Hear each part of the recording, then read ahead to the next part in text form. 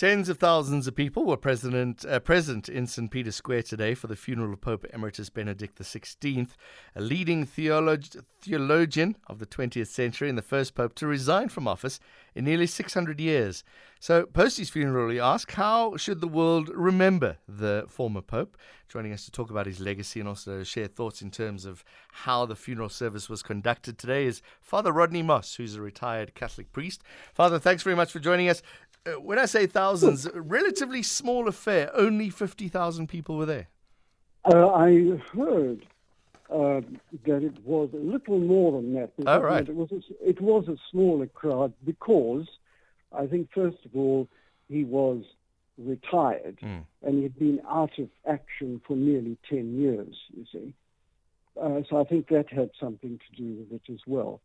And I think that there were certain sections of the church that didn't appreciate his papal ministry as much as others did. I think that might have had something to do with it, but I think it was more that it wasn't the present pope, but a retired pope. Right.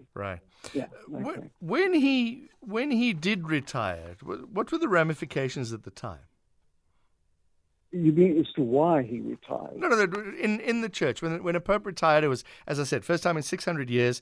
Were there shockwaves that went through it? Was it accepted easily? Oh, yes. There were certainly shockwaves.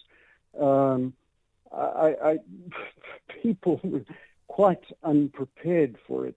But I think he gave us a good example, because I think as a retired person myself, there comes a time when you can't do the job as well as you were previously able to do it. And I think a time does come when one should retire. And I think he did, because he felt that he couldn't cope as well as he had done previously. He was known right at the beginning as being conservative, more conservative than Pope John Paul II, but he made moves to soften the positions on abortion and homosexuality, as well as dealing with sexual abuse crisis that engulfed the church at the time.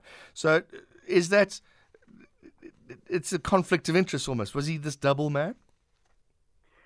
You know, again, I think that Pope Benedict has got the label of conservative fix on him, because in some senses, particularly in some theological senses, this is where he really shone. He was quite forward-thinking. I can give you one example. You know, one of the documents from the Second Vatican Council, Dei Verbum, deals with tradition, how Catholic tradition grows. And he dealt with something that had never been dealt with before. What happens when tradition goes wrong? Now, that was very brave for him. But you see, I don't really believe he's quite as conservative as he's made out to be. I think if you look at his writings, he's trying to get to the basics of Christian faith. You know, he's trying to get people to understand the basic things and probably not to be too influenced by a lot of passing fashion. And I found one interesting tradition. There's a scroll that is put inside of a pope's coffin with a biography of his life, and mentions some of the most important moments of his tenure.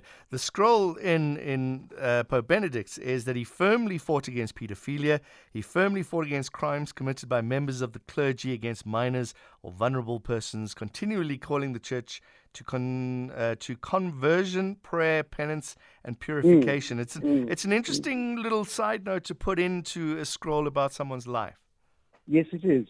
You know, he was a very, very spiritual man, really, and a man of great depth. And that's what I've appreciated about him. I have a great admiration for him.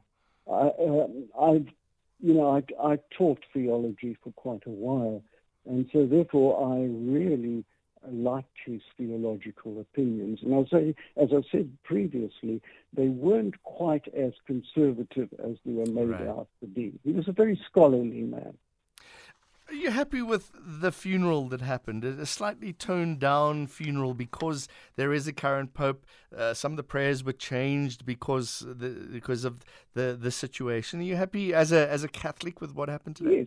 Yes, I was, because he wanted a simple funeral, and of course it wasn't quite as simple as perhaps he wanted it to be. But nevertheless, one of the things that quite impressed me, I liked the sermon or homily that the present Pope gave. Mm-hmm.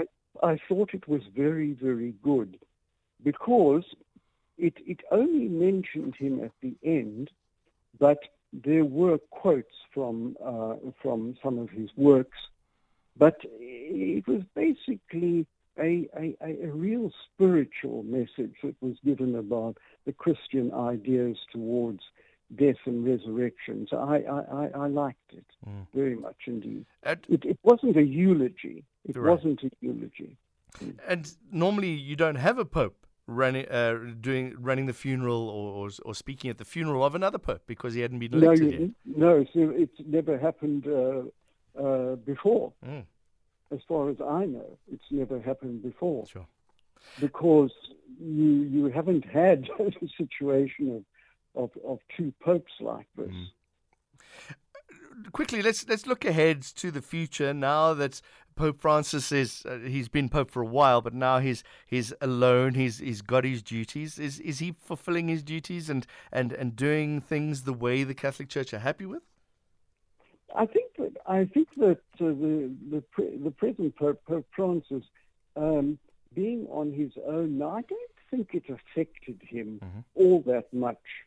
Maybe indirectly, having Benedict around, because I think that the relationship between both of them seemed to be a good one.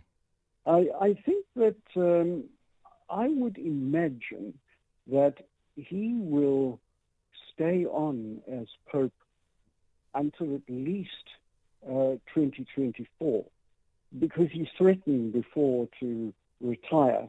I don't think he will, because at the moment there's a synod taking place that's trying to address the needs of the laity, etc., etc. And I think he would want to see that through before he does retire. He was not in very good health today. I didn't think so. He looked very tired. Sure. And walked with great difficulty. He was in a wheelchair most of the time. Sure. Yeah, you see, unfortunately, I'm just thinking of popes I know. I don't know of a really, really healthy, sprightly pope in my life. Pope John Paul II was old already, and since then, the two popes since then have been relatively old men. Yes, Pope John Paul II became Pope at 57. Yeah. He was quite vigorous in his early years. He really was. I think things went wrong after he was attempt on his life was made in the St. Peter's Square.